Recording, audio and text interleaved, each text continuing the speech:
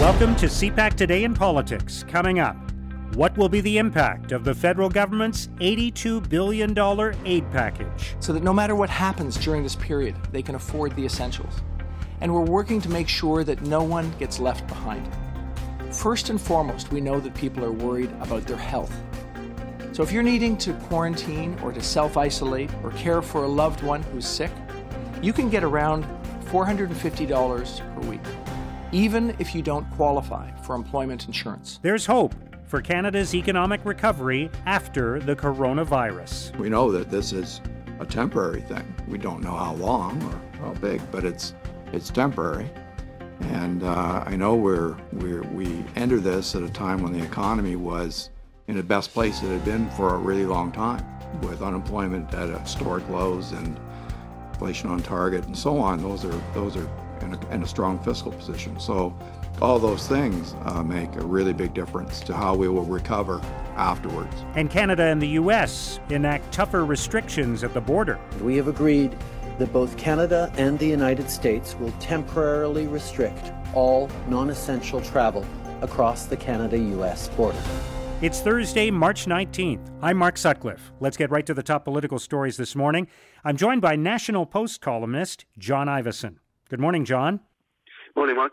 We're starting to see some reaction to the federal government's aid package yesterday. Business groups are saying it doesn't go far enough, that it will not be enough to avoid job losses, economic losses, even bankruptcies in some cases. What do you think about the package, and do you feel it goes far enough? I don't think it was designed to save the economy or stimulate the economy even. As in the words of one academic, it was more designed to save the furniture.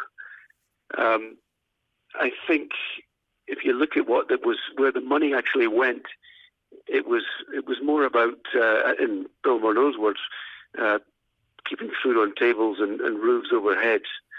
So when you look at the bulk of the money, $10 billion went to emergency care benefit. That's if you have to take time off because you're sick or you're caring for a loved one. There was another $5 billion for emergency support for those who are not covered by employment insurance. So if you're self-employed, there was money there for low-income families in the form of a GST credit and enhanced Canada Child Benefit. None of those measures were designed to help businesses through this crisis. They were all designed to help individuals. There was money, but it was only about $3.8 billion for a subsidy, a wage subsidy. An employer would get 10% of regular pay of an employee. The hope being that you would keep the employee on rather than let them go. That clearly is not enough. That 10% is not going to stop an employer letting somebody go. If you look at countries like Denmark or Germany, they're offering an income subsidy of up to 75%. So I think this was really, and Morneau said this as well, this is phase one. On the economic side, this was a measure designed to keep people able to pay their rent, keep them able to buy groceries. It was not designed, I think, to keep the economy ticking over. There were some helpful measures on that front. He included $55 billion in deferred taxation as part of this package. I think that will be helpful, that businesses won't immediately have to pay taxes. But that's deferred taxation. It's not cancelled taxation. So what do you think this means for the Canadian economy? How much damage will there be? How long will it last? And what can be done to stimulate a recovery at some point? Well, I don't think anybody knows that. I certainly don't think that Governor of the Bank of Canada, Stephen Poloz, or Bill Morneau would pretend to know how deep this is going to go. But they've taken measures that, in Poloz's word, they're elastic, in that they're designed to expand or not. Well, I think more likely designed to expand, depending on the circumstances. They were very careful that they did not forecast how bad this could get. The U.S. Treasury Secretary Steven Mnuchin had said that to Congress that if they didn't take action, you could see unemployment hit 20%, which is as bad as it was in the Great Depression. Morneau and Pollers didn't go anywhere close to that. But it is obvious that unemployment is going to spike dramatically as a result of what's just happened. 5 million Canadians work in vulnerable sectors like retail, culture and recreation, accommodation, food, real estate. How bad it's going to get it's unknowable. But I think we saw in 1992 that unemployment rose 26% to 11%. In a decade earlier, in 1982, it rose 45% to 11%. Could we see unemployment rising from around about where it is now, 5.5% to 11%? Yes, I think we probably could. All right, let's turn to what's happening at Canada's borders. It was announced yesterday, of course, that the Canada-U.S. border, over which millions of travelers move every day and billions of dollars of goods move every month, is basically going to be closed to non-essential travel. The two countries say they will keep it open to trade, but not for personal travel. How significant is this? How difficult is it going to be to implement, and what will be the implications of it? Well, I think it wasn't a bad result for Canada in that most Canadians were wondering after Trudeau announced the end of non-essential travel why the U.S. border was still open. And I think that was because he was very conscious that if he antagonized Trump, we could see a total close down. And obviously we rely on that border for a lot of our supplies, food and medicine. So the idea that it was a negotiated closure, I think, was a win for the government. Hopefully it closes off coronavirus cases coming across the border, but it doesn't close down trade. So, in theory, it would be relatively easy to reopen that border once this is all over. I think it is worrying that the border has just thickened, but with any luck, there will be no lasting harm. There are some Canadian travelers who are still abroad, and the Foreign Affairs Minister, François-Philippe Champagne, is saying some of them may be stranded for a long time. What are you hearing about the effort to bring Canadians home, the role the government might play in that? What will happen to those Canadians when they get home? Because there's been some confusion at the border over how strong a message needs to be delivered to people to self-isolate once they get back. There are still many Canadians in this situation, aren't there?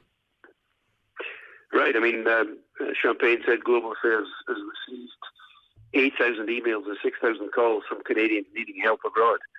And that's in one day. So, yeah, I mean, there's going to be a lot of people trying to get back into Canada. Not clear what the Canadian government can do. I mean, I don't think we're going to see flights like the one we saw going to China a few weeks ago.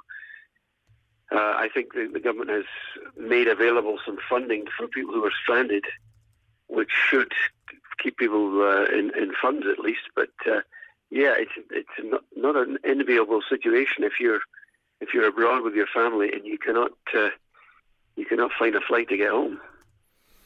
Yeah, and there's the challenge again of once these people get home, what happens, right? Because they've been abroad, and the government is saying you've got to self-isolate for 14 days once you get home. That's obviously going to have a big impact on those people.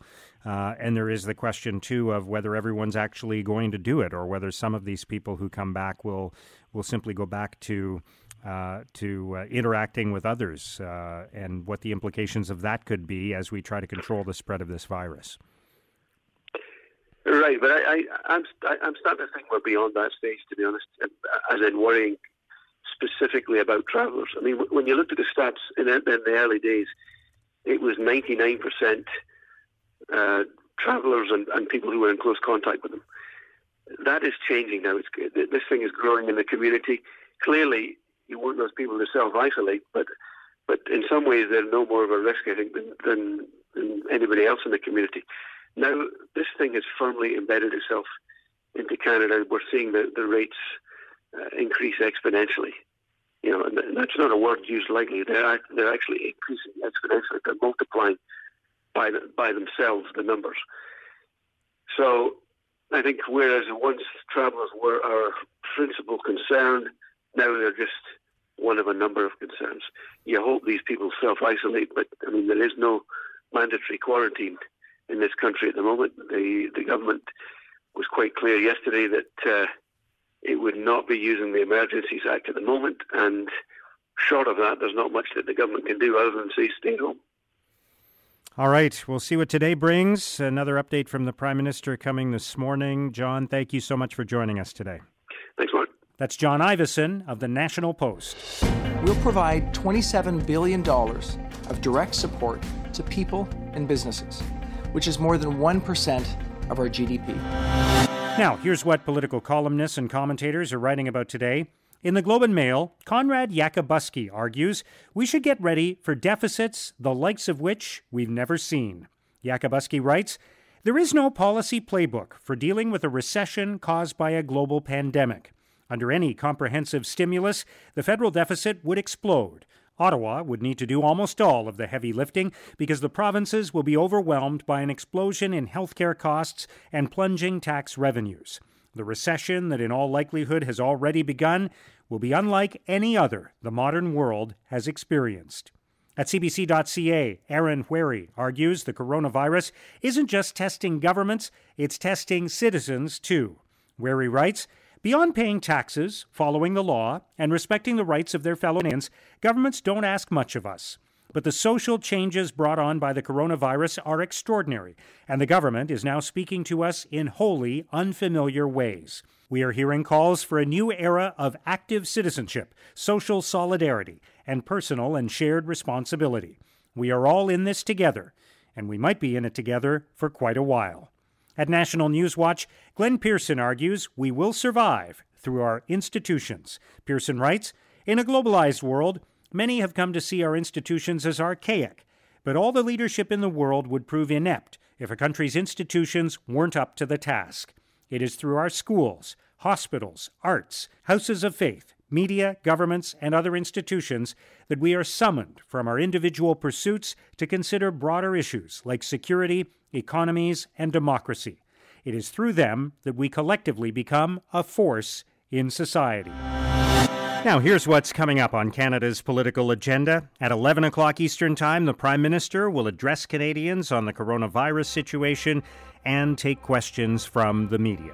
And that's CPAC Today in Politics for Thursday, March the 19th. Tune in to CPAC throughout the day today for continuing coverage of the coronavirus crisis and to Primetime Politics tonight. Our podcast returns tomorrow morning. Have a great day.